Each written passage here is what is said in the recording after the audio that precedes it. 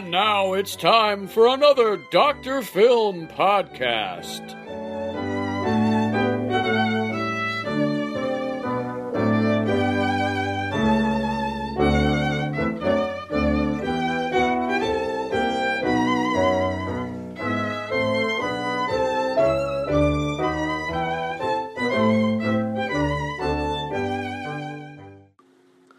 Well, Anamorphia, I think it's time to talk some more about dual identities today. Wait, speaking of dual identities, what's happening to the recorder? I don't know. We're being taken over.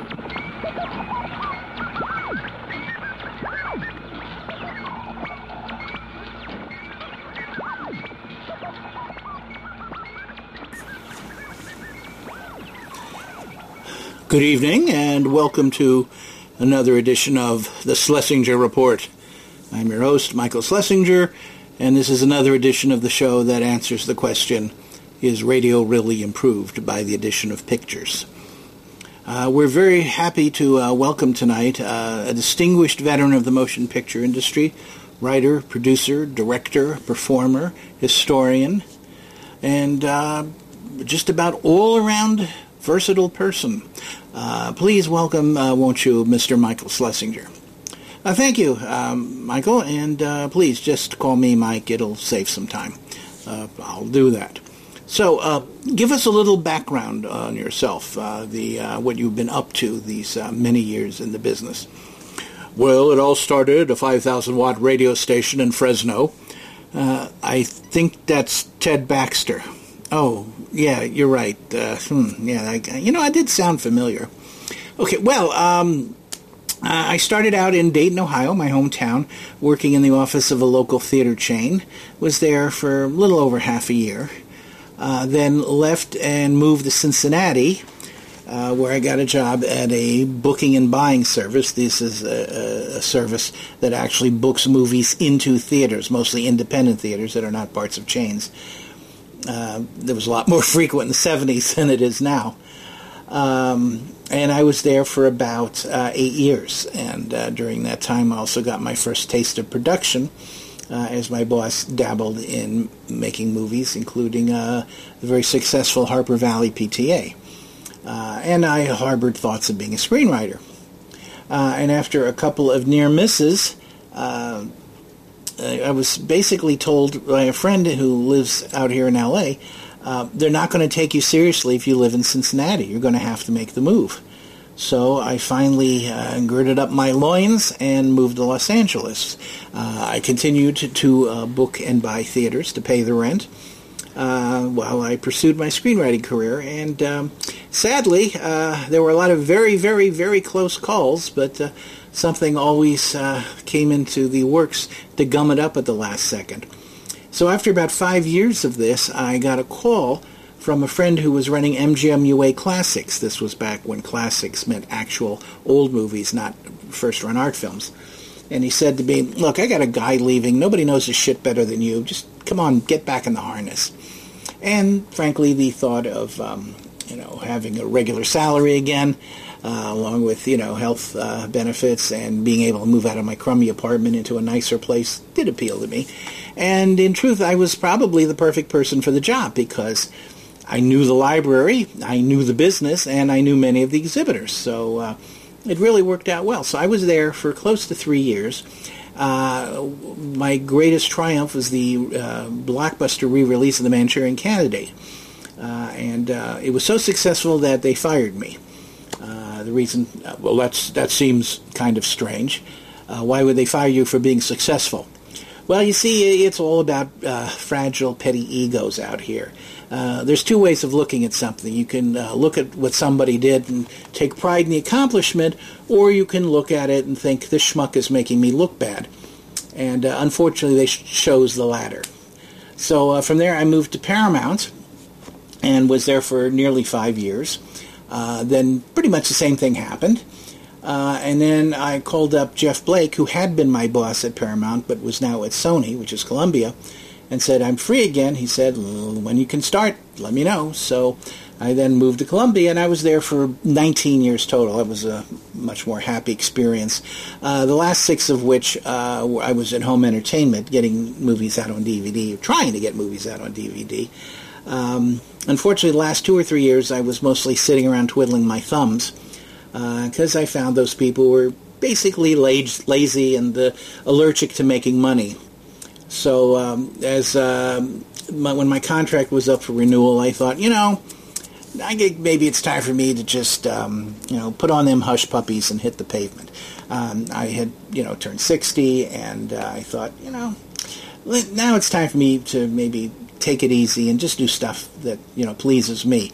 So I've been doing some DVD commentaries. I'm a Trailers from Hell guru. I've appeared in a number of documentaries, including the HBO documentary, If You're Not in the Obit, Eat Breakfast, which recently got 2 Emmy nominations, not because of me, however. And, of course, indulging in some self-financed, scrappy, award-winning independent filmmaking. That's a very complete story, thank you. Let's talk about your scrappy independent filmmaking, particularly Biffle and Schuster. Why? Well, some people look at Biffle and Schuster and say, why? I look at Biffle and Schuster and say, why not? I was hoping for something a little more substantive. Oh, boy, you're going to be picky, huh? All right. Well, for about a century, that traditional classic slapstick, snappy patter, bad puns, singing songs, vaudeville style of comedy was coin of the realm. And then somewhere in the 80s, it kind of frittered away, partly because the last generation of its practitioners, the people like Mel Brooks and Carl Reiner and Larry Gelbart, Neil Simon and Blake Edwards, et cetera, all either died or retired, and there was no one there to pick up the gauntlet, or more likely, in the 80s, the studios discovered that kids really didn't care about plot and character or even jokes. They were just much more interested in sex and excretory humor. So in place of that, you got, peeing and pooping and barfing and farting and guys getting kicked in the balls and women talking about their vaginas, along with a real condescending attitude and characters that were kind of obnoxious and unlikable. And that is what passes for comedy nowadays, for the most part. So I decided to participate in what I call zombie vaudeville, which is taking this kind of comedy and bringing it back to life and hoping that it will catch on. And based on the reviews, which I have to say are kind of embarrassing, I think even Barbra Streisand's head would be turned by some of these, we've succeeded, at least artistically, maybe not financially, but as they say, it's a marathon, not a sprint. So you're hoping for more success in it. Well, we always saw this as a niche thing, and I can't really expect millennials to jump up and down at the sight of a black and white series of shorts with people wearing hats and telling jokes they don't get. But I think if they did watch it, they would enjoy it. But I also saw it as a calling card to hopefully lead to more and perhaps better things.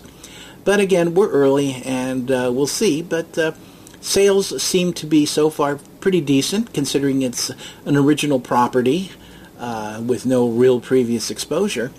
So there you go. Where did Biffle and Schuster come from? Well, Biffle's from Brooklyn and Schuster's from Cleveland. And again, that really wasn't what I meant. Okay.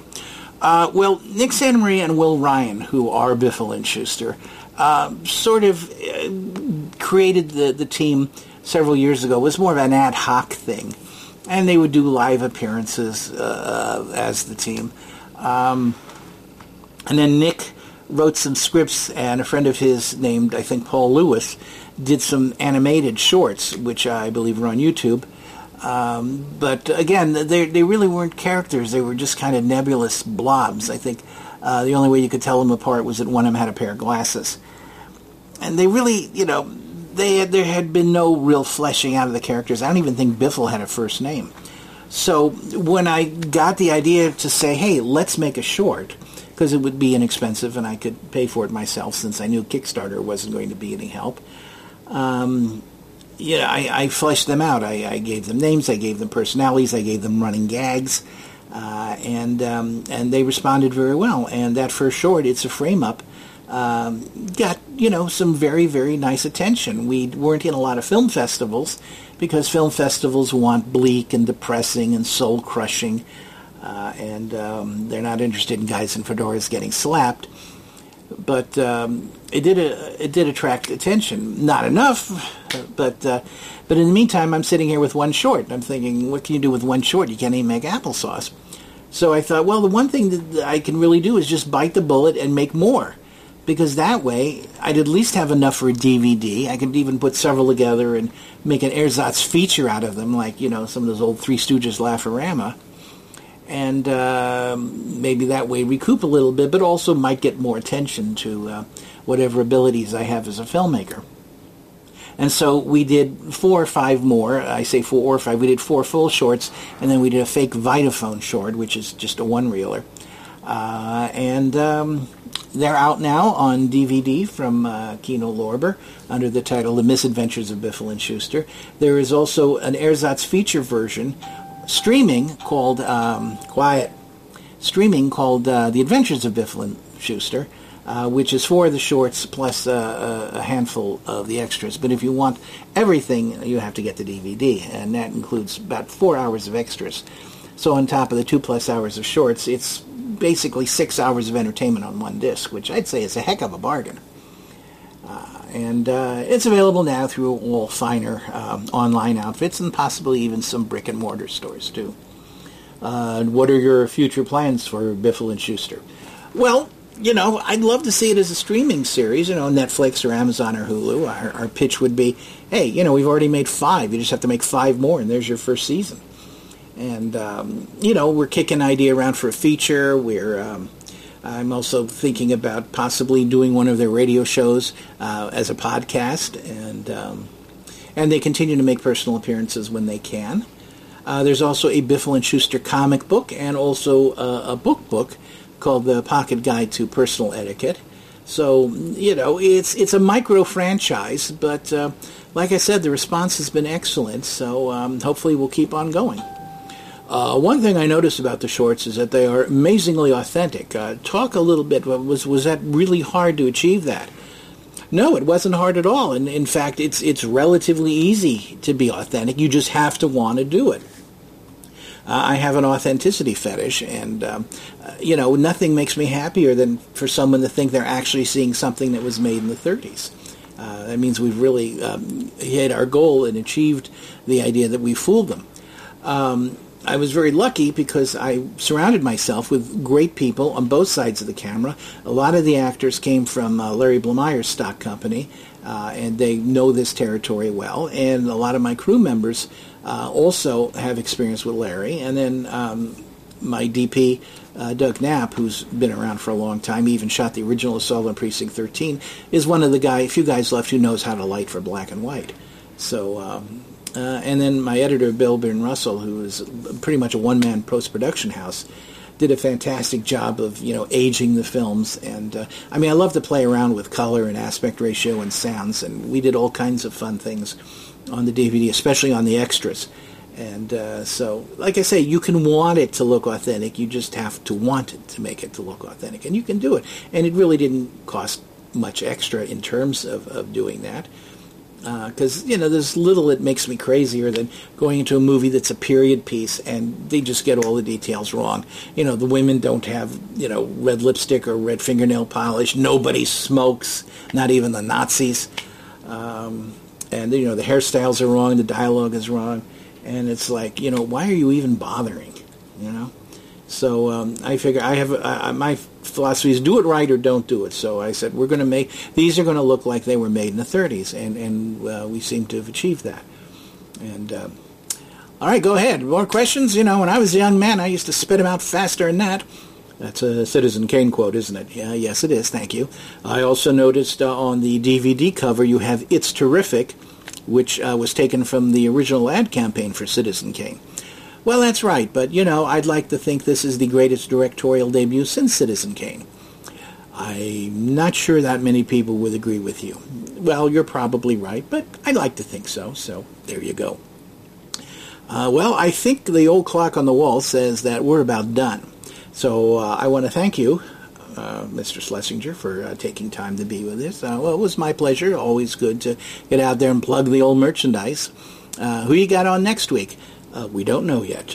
We usually book very close to airtime, but I'm sure it'll be someone equally as exciting and important as you are. Oh, well, in that case, you're in real trouble. Thank you, Michael Schlesinger, for being with us tonight. My name is Michael Schlesinger, and until next week, this is the Schlesinger Report, and remember, movies are your best entertainment.